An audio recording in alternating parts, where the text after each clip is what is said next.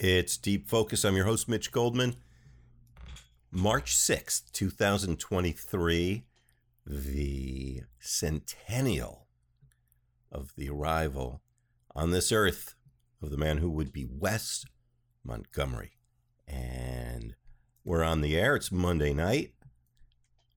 I'm your host, and our guest is Rodney Jones.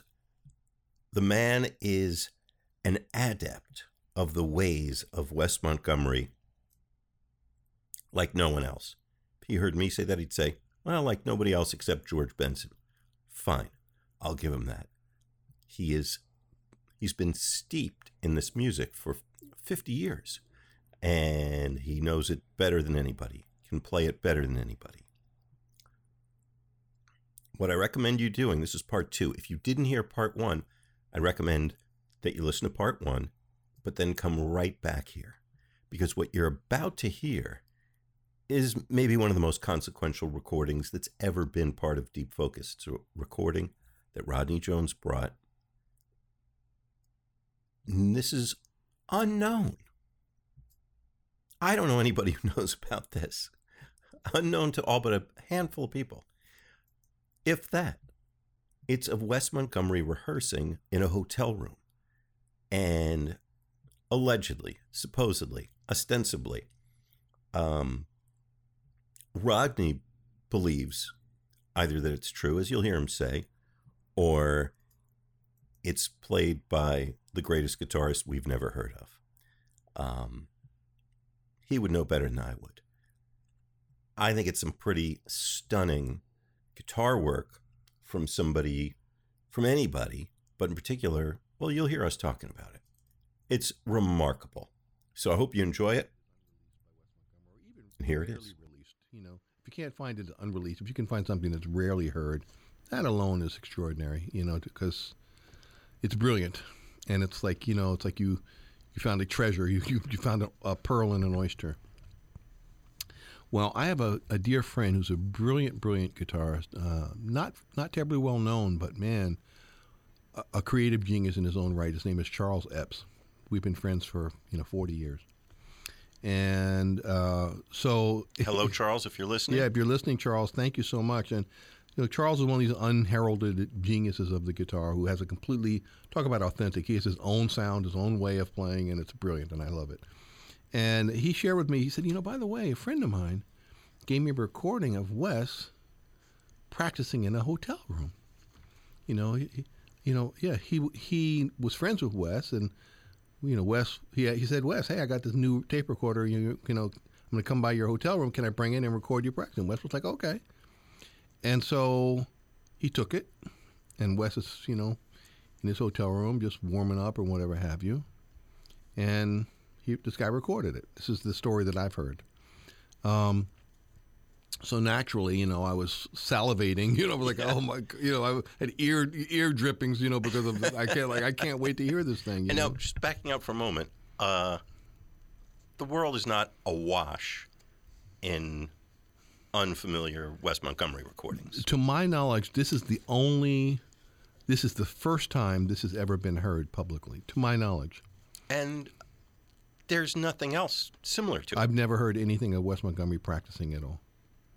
This is here on this 100th anniversary of his birth, and this is coming to light for the first time. I mean, I gave you the PayPal.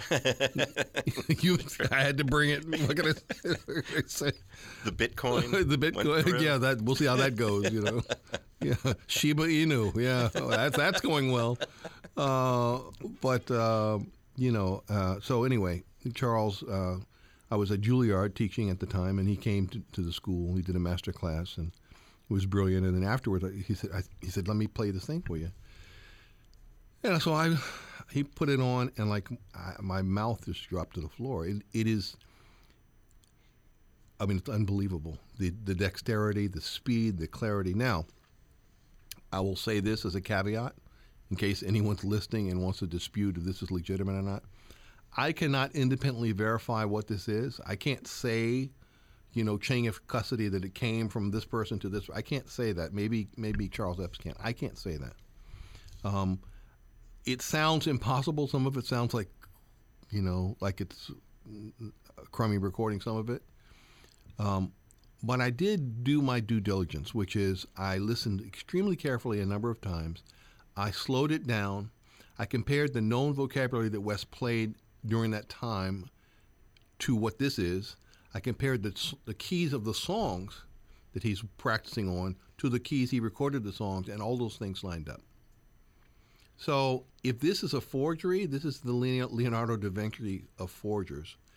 If it's altered in some way, I can't say that it is or isn't.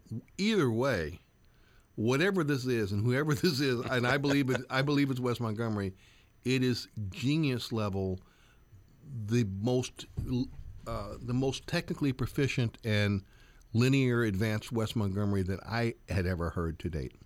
And that's what we're going to share with you now. I will say, if there's a pair of ears better prepared to make such an evaluation, I don't know whose they would be. George Benson. George Benson? Okay.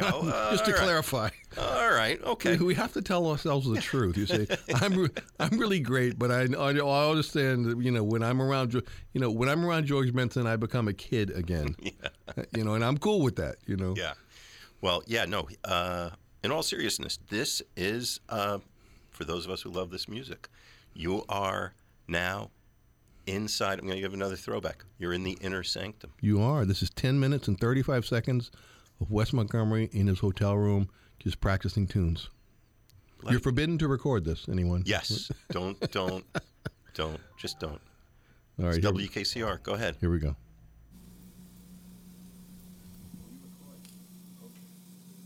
I won't say a word.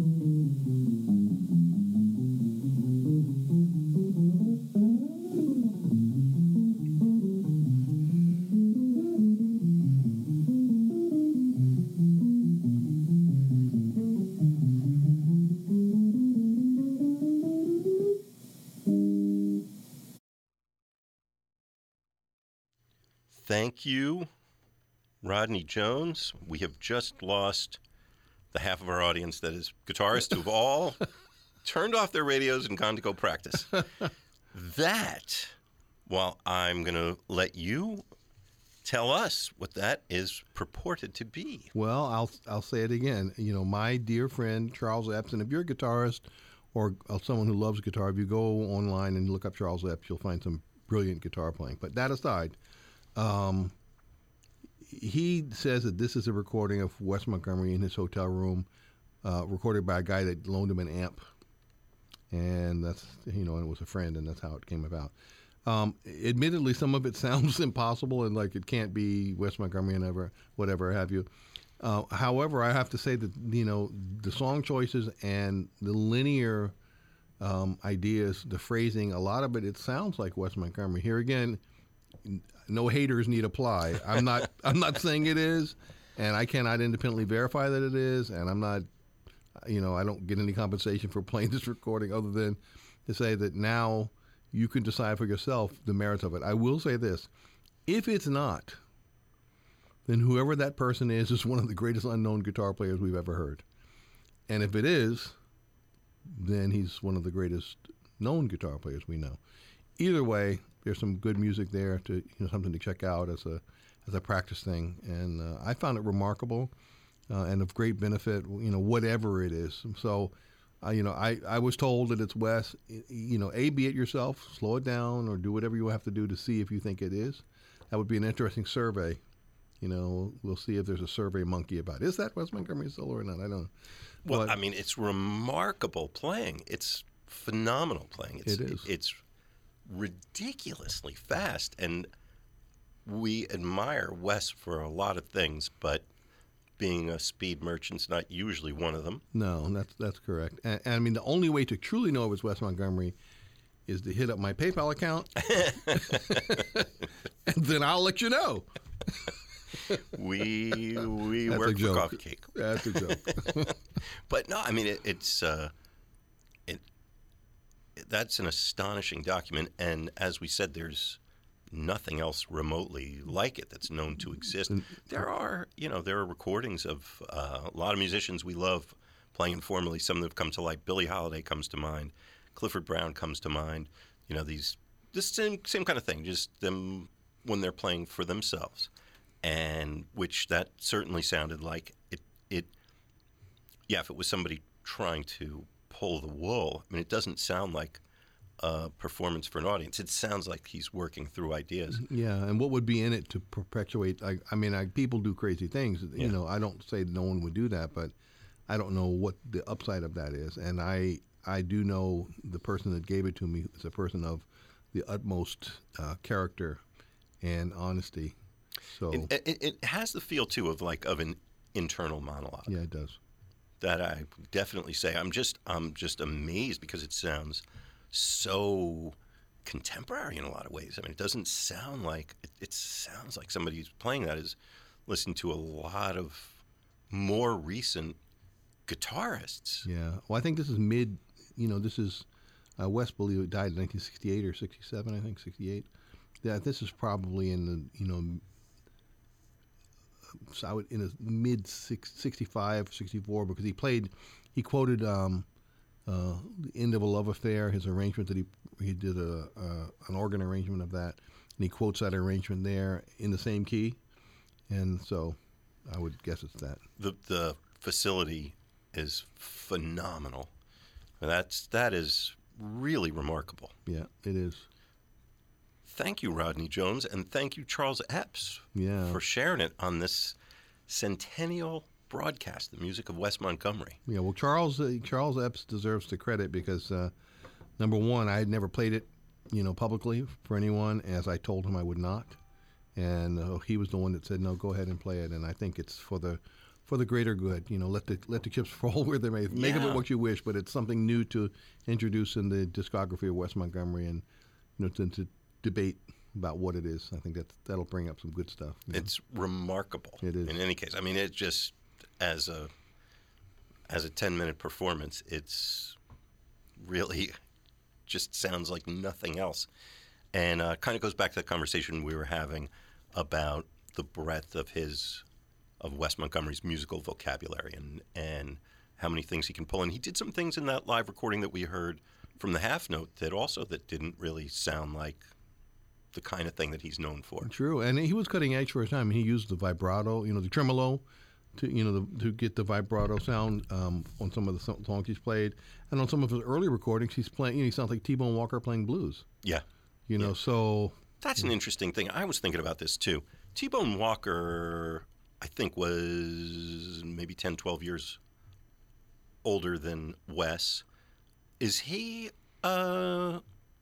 somebody that fans of Wes think about? Do we know anything about Wes listening to him? Or? No, I don't think so. I don't know, but I think that the way Wes played blues is the way that any African American guitar player that comes up in an African American environment, neighborhood, who plays in clubs where people come on a Friday night and Saturday night to hear the blues. There's a common language that extends. That's part of that tradition, and so T-Bone Walker's part of that. But there are many, many blues artists that that play that kind of language, and Wes plays it beautifully. But there's nothing in those early recordings of him doing that. It's like, oh my God, it's Wes Montgomery, and it's just amazing that he's doing that with his thumb. But the vocabulary he's playing, it could be, Ed Cherry last week, or Rodney Jones, or Bobby Broom a month ago, or anyone that is an African American guitarist, and actually now it's not even African American because that has become American music in many regards. So you could go listen to Dave Stryker or some of the wonderful players, Peter Bernstein, for example, who also come out of that tradition. You could listen to that and say that's of that time. But I know that I got that sensibility through playing countless gigs with Irene Reed and Jimmy McGriff and Jack McDuff and and Melvin Rhine and Jimmy Smith, and I just played the Chitlin circuit, and I played it. So I where immediately if it's good, because if you don't get the audience going, if you're playing blues and no one's responding, it's not communicating. That's call and response. You're calling and the audience is responding, and if there's no response, you're not communicating. It's different than polite jazz where you play and people say, "Oh, that was marvelous." This is like I played with Jimmy Smith at the Iridium Club, one of his last performances, and we started playing and people went wild, yelling and screaming, so much so that one woman was making so much noise that Jimmy Smith took out his teeth in the middle of the show and started like holding up his teeth, like talking to her, playing like, soloing in his right hand and his left hand holding the teeth, like talking, and to tell her like stop talking, which I thought was pretty remarkable, that a little known skill he had, but yeah, we just showed playing with Jimmy Smith was a dream of mine, and the tendency was to want to play all the Wes-isms because I've listened and worn out those recordings of Wes and Jimmy Smith, the further adventures of Wes, James and Wes, and all that kind of stuff. But rapidly, it was clear to me that Jimmy wanted me to be the best me I could be. Mm. He didn't, he'd had George Benson he didn't need me to try to be that or to try to be Wes or Grant Green or Thornell Schwartz or any of the great guitarists that he had recorded with. He just said, do you. And I was really fortunate. I played with him, and he offered me the job. Hey. I did one gig, and he was like, "Okay, you're hired. We're going to Europe. You had the gig." And then he died. Yeah. But let me. Do you hear regionalisms in Wes's playing? Do you hear? Does he have Midwestern or Indianapolis? Is there a sound there? Yes, in a sense that it's not. It doesn't. Wes's playing to me doesn't sound like it's hard, quote unquote, hard bop. It's got a more lyrical. It's not devoid of the bebopisms. It has those things in it, but it doesn't sound like a guitar player who's playing Barry Harris language or Lenny Tristano, or it doesn't sound like he's playing from some studied book of that. It's regional in the way that like Cannonball Adderley clearly is influenced by Charlie Parker. But there's some other quality that makes it uniquely Cannonball, Johnny Griffin. Sure. And I think Wes had that quality of like, you know, in the same way that George Benson has that quality, like it's a Pittsburgh. It does, you know, the New York guys were like really hip and really this and really that. And probably most of the guitar players in New York at that time were maybe under the spell of more of the Coltrane, sort of the emerging Miles, you know, aesthetic of what that is. And Wes is clearly playing like, you know, swing is king, groove is king, rhythm is king, joy is king. It's going to be creative, but never creativity for creative sake. You know, it's going to be creative if it happens to be creative. You know, and Wes was a brilliant writer, you know, composed, and his playing is super creative, but never at the expense of the groove, never at the expense of the feeling, you know, and never at the expense of the blues. Like, there's nothing he plays where the blues is omitted from his playing intentionally that I've ever heard. And, you know, but having said that, the breadth of it, you know, we listened to Mikosa. I mean, the breadth of his playing on like a solo guitar piece like that, and he also recorded, you know, I've grown accustomed to Her Face and some of these solo guitar renditions that, I mean, it's beautiful. It's kind of the beautiful lyricism like a Kenny Burrell playing a ballad, who's known for that sort of thing. Wes had that covered big time as well, you know. Rodney Jones is my guest.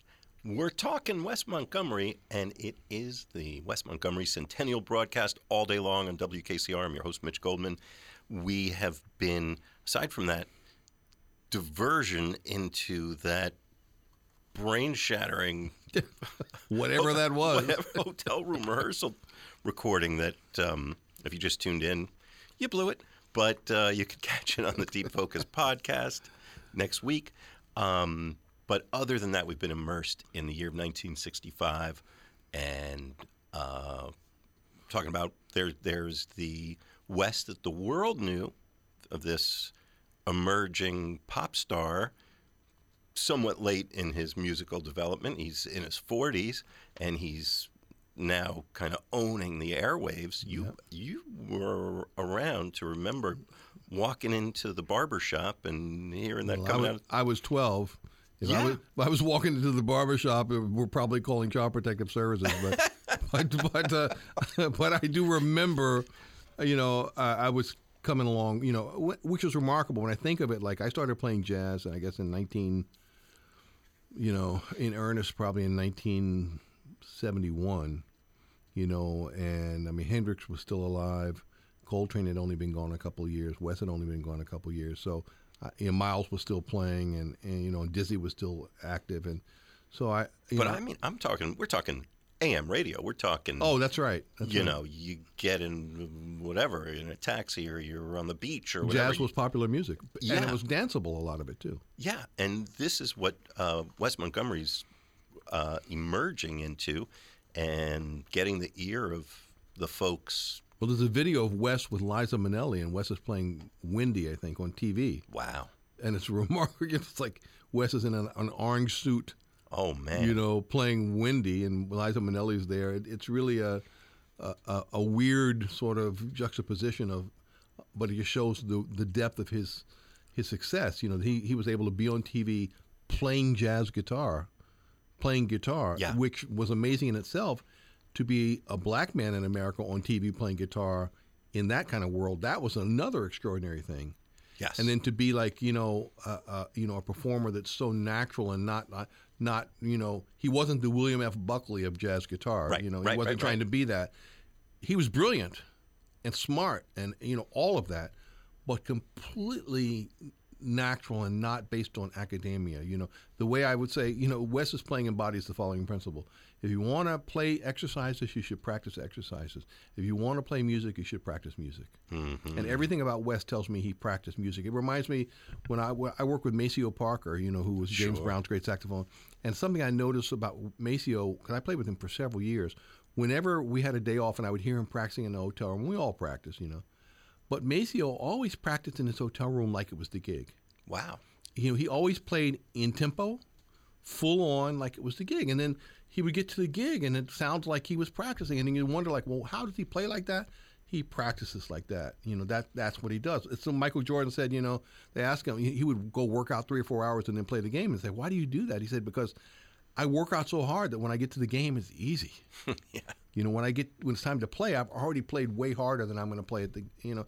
So I think Wes was just, you know, he was just one of those rare gifted, touched with the you can play music wand, who was just so, he didn't know what he didn't know, and because of that, he was free to play whatever he heard.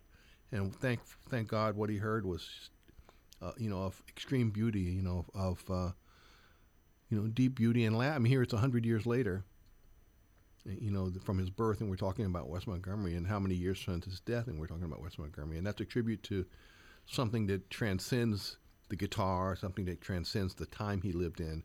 There's something in his music that is so deeply human and real that it can touch a person in 2023.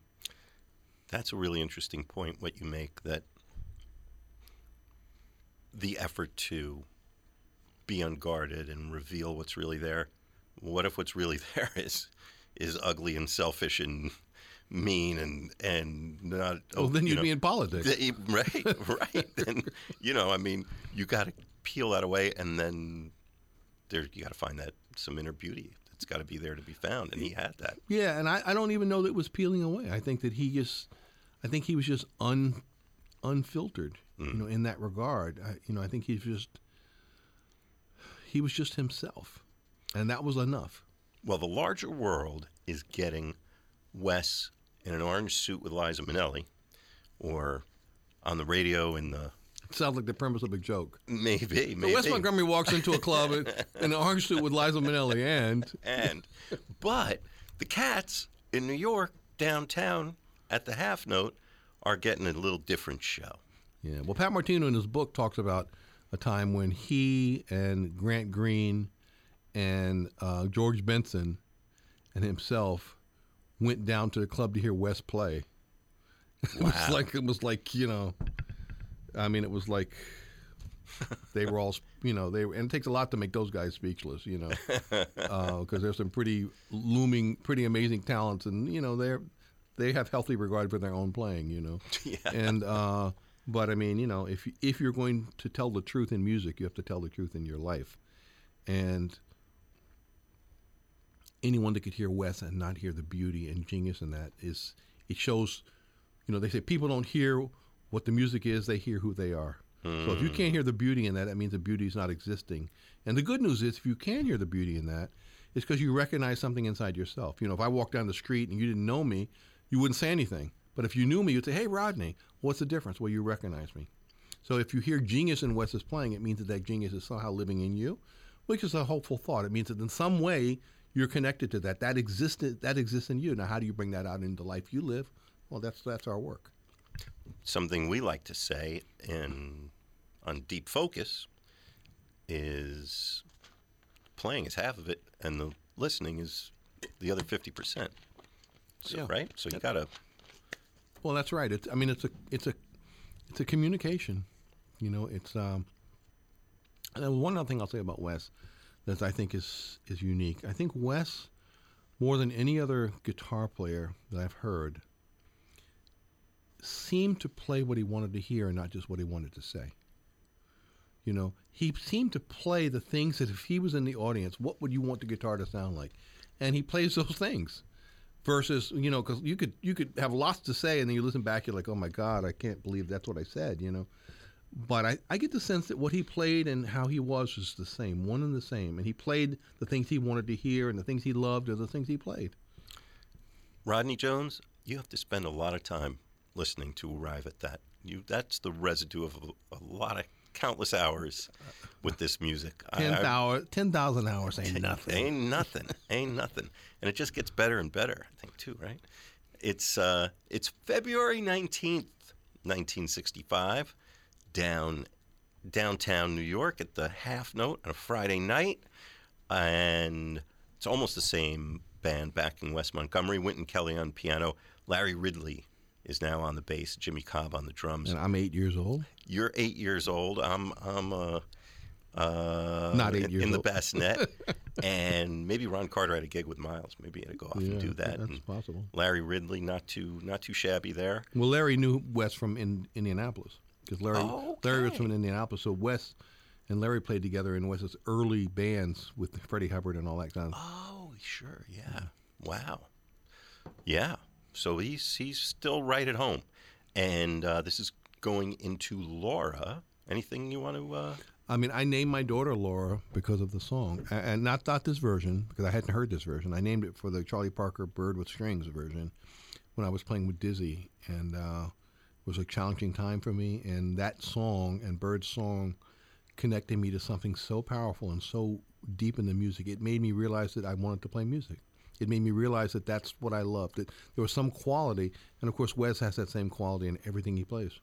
And so, Wes playing Laura is the best that it could possibly be, Everything I mention brings about a story from you of such depth and thought and consideration and feeling. It's Well, have you seen the movie Laura? Yes, yes. And see, the thing is, the odds are Wes had seen it too. And it's something that's a good, object lesson for anyone that really wants to go deeper into the music, is to understand the context of the times the music was recorded and what people might have been listening to and exposed to. That movie is one of the greatest film noir movies there is. If it's even film, I don't know if it's called film noir, but it's a beautiful, beautiful film. And I believe that feeling and the intention of the song informs the way Wes plays it. You can feel that as versus, he bought a book and learned it from a book or heard it on a record and just decided to play it. I think it was deeper than that and richer than that. It's Wes Montgomery Radio. It's the 24-hour centennial broadcast. I'm Mitch Goldman. I have the great honor, Rodney Jones here with me. We are doing a deep focus segment, 1965, and Wes Montgomery, I guess maybe co-leading the band with Wynton Kelly. Or maybe this is Wes's date, and later we hear Wes as a sideman with Wynton Kelly leading. Yeah, we'll never know that. I think it's Wes's date because Alan Grant, the host on the live broadcast, is addressing him, I think, as leader. In any case, it's Wes Montgomery Radio on WKCR. Laura.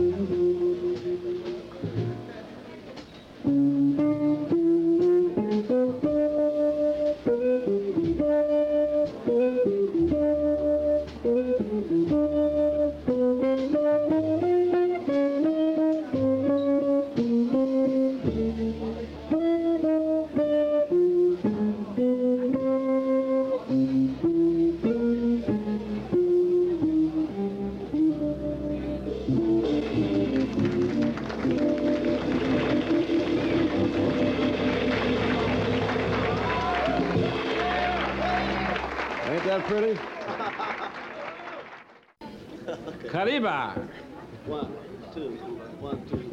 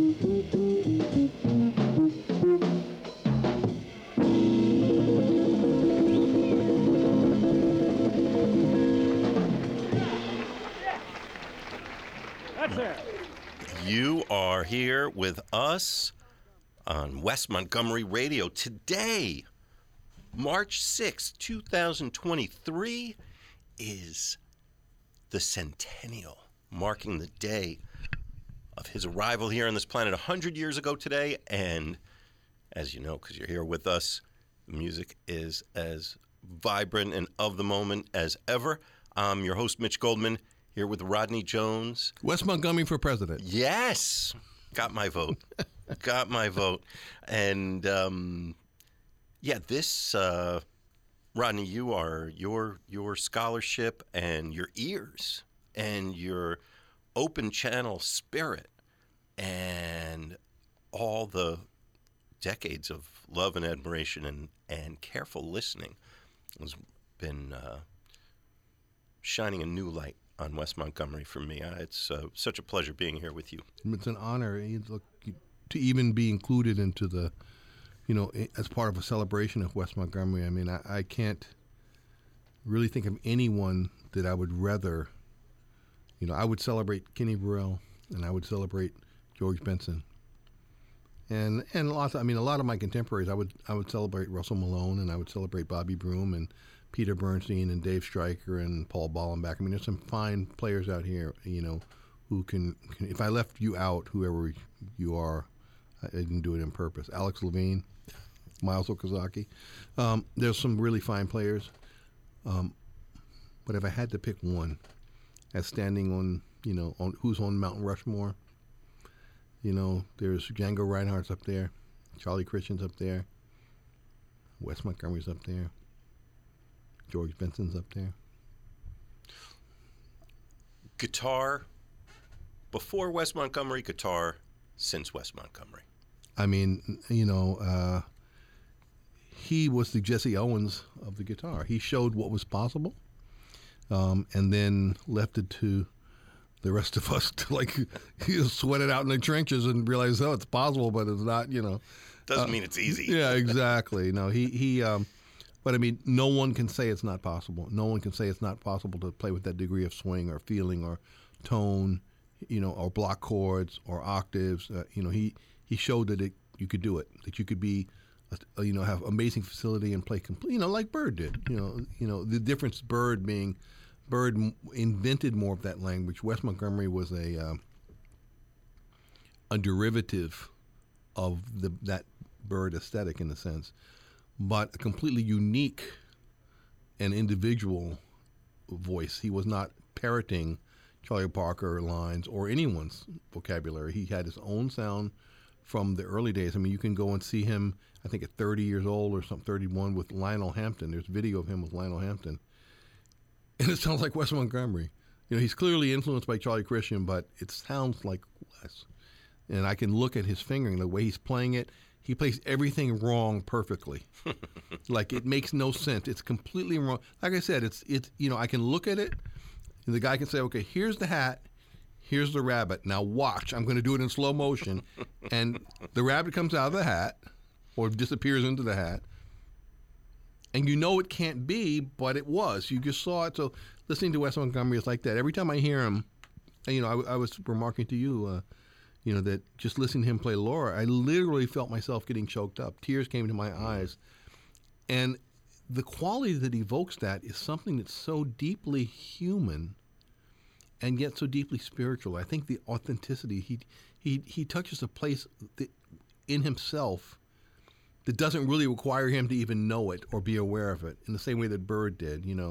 There's in many musicians, there's a separation of, what comes from them and what comes through them. And I think in Wes Montgomery, in his playing, there are so many moments of what's coming through him that just is profoundly moving and transcendent. As someone who studied guitar for a lifetime, it can't be taught. It can only be caught. You can catch it if you listen to it. You can catch it. Maybe if you're a musician, if you listen to enough Wes, you might be fortunate enough to catch some of that. But I have been unable at Juilliard or Manhattan School of Music or Berkeley or any other school I've ever taught to actually teach the magic of Wes Montgomery any more than I could teach the magic of George Benson or the magic of Grant Green. I can teach you the vocabulary. I can teach you the words. I can teach you, you can recite a Martin Luther King speech, but can you make a Martin Luther King speech? Probably not. Right. There's some other quality, some depth of being, some, I guess the way to say it is, all people are created equally, but all are not evolved equally. All musicians all have something to say, and it's all valid, and I love it all. But there is such thing as these musicians, I believe, who've been touched. And I think largely it has to do with the impact they may have. I mean, Coltrane's music, literally to this day, today, is transforming lives of countless people we don't know. Musicians. Wes Montgomery did that for me. Kenny Burrell did that for me. Literally changed my destiny. I could be doing anything. I don't have to be here talking about Wes Montgomery. I could be doing anything. I could be driving a bus or working as a school teacher mathematics or whatever. But I'm here because of something in the music was so true and so beautiful and so pure. And it just taught me so much about how to be the best me, that I want to be that in whatever my journey is. I want to be that. I want to be Wes Montgomery in the way I can be me and to bring those values. And that's the beautiful thing. That's what he offers students of the music and anyone that, if you listen to it and you love it, then it's resonating in you. So then how do you, if you're if you're an office worker, how do you be the Wes Montgomery of that? If you're driving a bus, how do you be the Wes Montgomery of that? That's the bigger picture of it. But Wes offers that so beautifully. I just love I love who he is and was and what he demonstrated, what he modeled for us as possible. Rodney Jones is my guest. It's the Wes Montgomery Centennial Broadcast, 24 hours on WKCR-FM New York, WKCR-HD, WKCR.org, 89.9 FM here in New York City. Or maybe if you're just tuning in, just joining us, and you missed part of the show, you can, or if you heard the whole thing and you want to hear it again, come find it on the Deep Focus podcast. What you want to do, subscribe right now. Take that phone out of your pocket. Don't go looking at the socials. Just go to your podcasting app, punch in Deep Focus, and you can subscribe right now. And when this gets uploaded in a week, you'll be notified right away. And can I just say, and this is not, look, I don't get any money for saying this, but what you're bringing to this, Mick, is super important. You know, you're part of it too. It's not just the people playing the music. You know, you are giving this music wings. You're making it available to people around the world. You're bringing an awareness to it and a love. It's obvious sitting in front of you, you love what you do, and you do it with passion. And that's so important. You deserve credit for that too. You know, you're not like an automaton who's just spinning records and, you know, smoking cigarettes and drinking beer while music is playing. You know, you're living. We're listening. We're fanboying while it's playing like everybody else. We're sitting here as amazed as everybody else. Oh, yeah. But that's beautiful to see, and it's super rare. So I just want to thank you for the opportunity to be a part of that, because we're kindred spirits, and it doesn't matter who plays and who doesn't play. Like, none of that matters. It's this quality that you're embodying too, which is suitable. Something in Wes's music has drawn us to be a certain way, to be together to celebrate him, and that's all part of the miracle of the music. It's wonderful. Thank you for recognizing that. I always say that is you just put your finger on what Deep Focus is about. That letting the audience know when we get to listen with your ears and seeing how far you can go with this music and where it can take you. It's not like I love movies, but, you know, you're watching a movie, it's unfolding in front of you. This is a whole other level where your energy is contributing to the music, too. I would like to pursue, how often do you always say this? You said you always say this. How often? I say it all the time. How do you say it? I go around saying this is your go-to. You know, actually, I want to. That sort of demystifies. Well, no, I mean, we do the show, but every once in a while you take that step back. Like, why are we doing this? Exactly. What are we trying to put across here? And some people might want to just have it on in the background, whatever. But there's an active engagement. Well, that is the point. That I realized teaching in academia for so many years. There were so many courses in how to play this, how to play this, how to play this, how to play this. And there was not one course in why to play. Yeah. Not one. Yeah. I thought that was shocking. Wes is giving us all a big lesson here. Don't you think? And boy, that sound was the first thing you said when we started the show 2 hours ago. I don't think you used the word sound. I think you might have used the word tone, but it's everything that makes up the sound. Tone is part of it. It's time and all these other things. There's something about what happens when that thumb hits that string. He reaches through. Maybe it was that little AM radio at the barber shop. Yeah. Little 3-inch speaker or whatever it was. He can grab people who don't consider themselves jazz fans or don't spend their lives as Rodney and Mitch do thinking about what this music can do. It's that thing of sitting around the campfire and being able to grab people by both lapels. And it's organic. Yeah. And I think there's something magical about both hands being in touch with the instrument. Kind of like the grounding episode, grounding consciousness now, where if your feet touch the ground, you're grounded, and there's this other thing. And, I think there's something grounding about, and I know in my own playing, when I'm using my thumb, I went to a master class with Segovia once. Wow. And all these young guitar players came out and just played the living daylights out of the guitar. It was embarrassing. They were so good. And Segovia was quite old and infirmed and in a wheelchair. And so they wheeled him out, and his assistant put his guitar in his hands. And he didn't play a note. He just touched the strings and put his hand on the guitar. And in that moment, I understood why he was Segovia. He hadn't even played a note yet. And the difference was, when I looked at him, I couldn't tell where he began and the guitar began. It was like one thing. It wasn't like man with guitar. It was like this thing. I've experienced that with George Benson and Kenny Burrell, and I've experienced it through watching Wes. Like, he becomes the music. It's not like person playing the guitar. Wes is not playing the music. Wes is the music, and that's a remarkable thing. It's a stroke of genius, really, and it's an act of, divine intervention. I think so. Back to the half note. We heard, what did we hear? We heard Laura and Karib, and you were doing a little explicating about the technique of playing that song, which sounded very simple. Yeah, Caribe, which, by the way, Burks is with an I.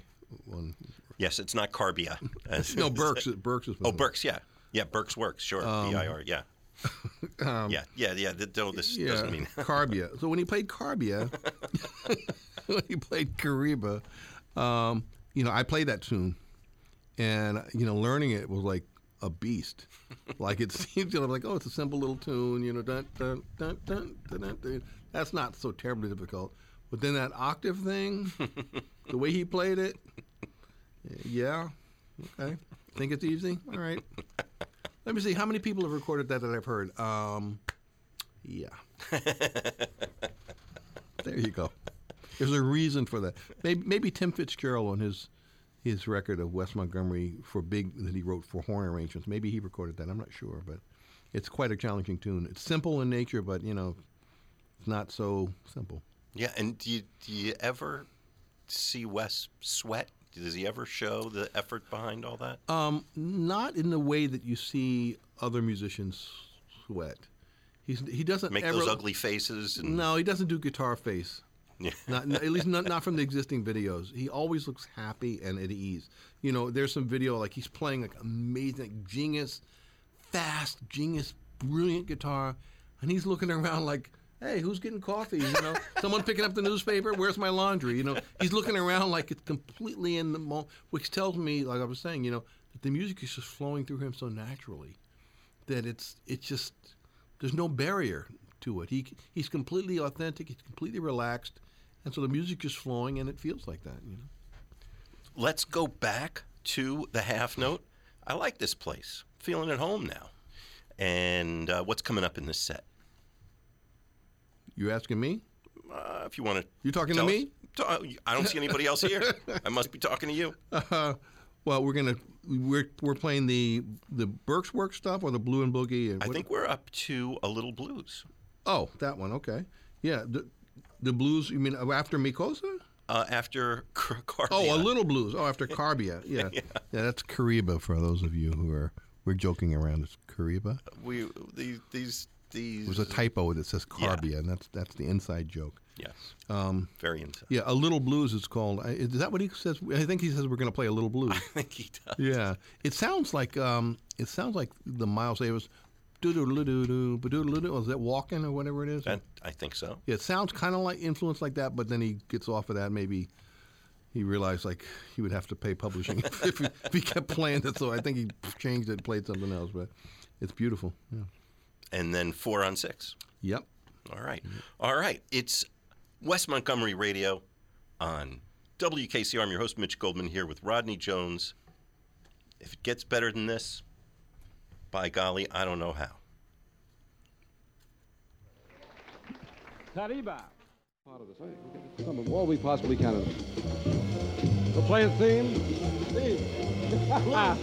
Little Blues. All right.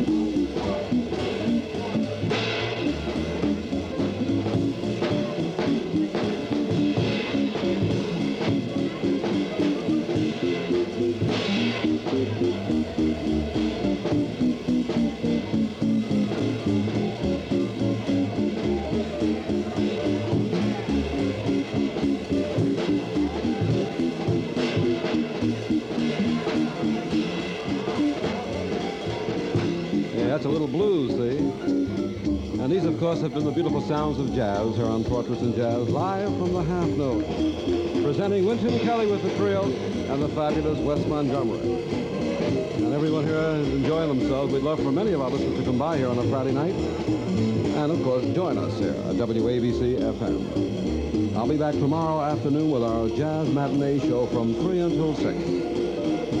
Part of the cost of the stereo remote broadcast is defrayed by the Half Note Club. Remote engineering by Sid Simon, Dick Sisk, and Ron Sims. This is Alan Grant. Until tomorrow at 3. Stay beautiful.